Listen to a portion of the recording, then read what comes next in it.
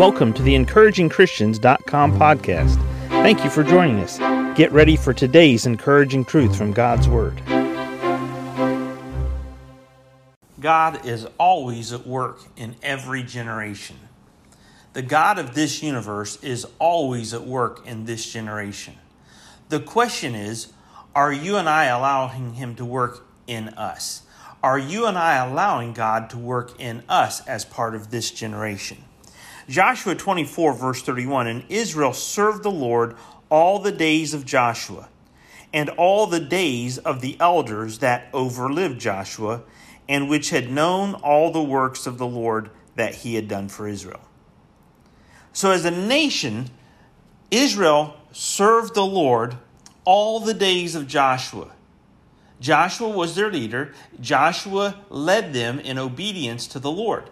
But then, not only did they serve the Lord all the days of Joshua, and when Joshua passed away, it says in all the days of the elders that overlived Joshua. In other words, they wanted to see God work. They wanted to see the works of God. So they just did what they knew was right to do. They just did what they knew was right to do.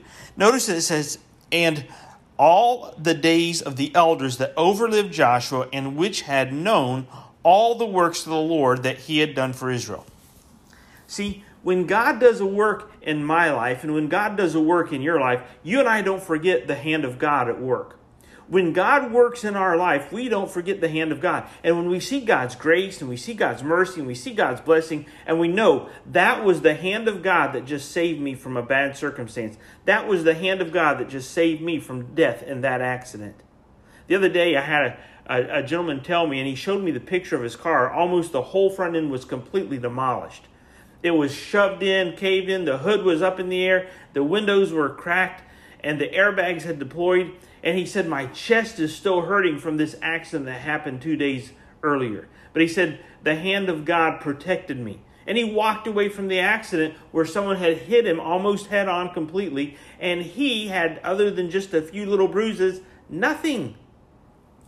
See, you and I, we sometimes see the hand of God, or we hear about the hand of God, and we hear about the works of God in somebody else's life. But this tells us that the nation of Israel, they were willing to obey God. They were willing to serve the Lord all the days of Joshua, all the days of the elders that overlived Joshua. And what was it that motivated them to serve God? They saw the works of the Lord. They personally knew the works of the Lord. They heard the stories from that generation about the works of God and how He had provided for them in the wilderness, how He had taken them and grown them up, and they were conquerors in the promised land. See, you and I, we need to get our own stories. We need to see the works of God in our life, and then we need to pass those stories on to the next generation. We want to see God work. We don't just want to hear about God's work from a previous generation. We want to see God work in our generation. God's at work in every generation. Is He working in your life right now? Is He working in my life right now? The way that He wants to.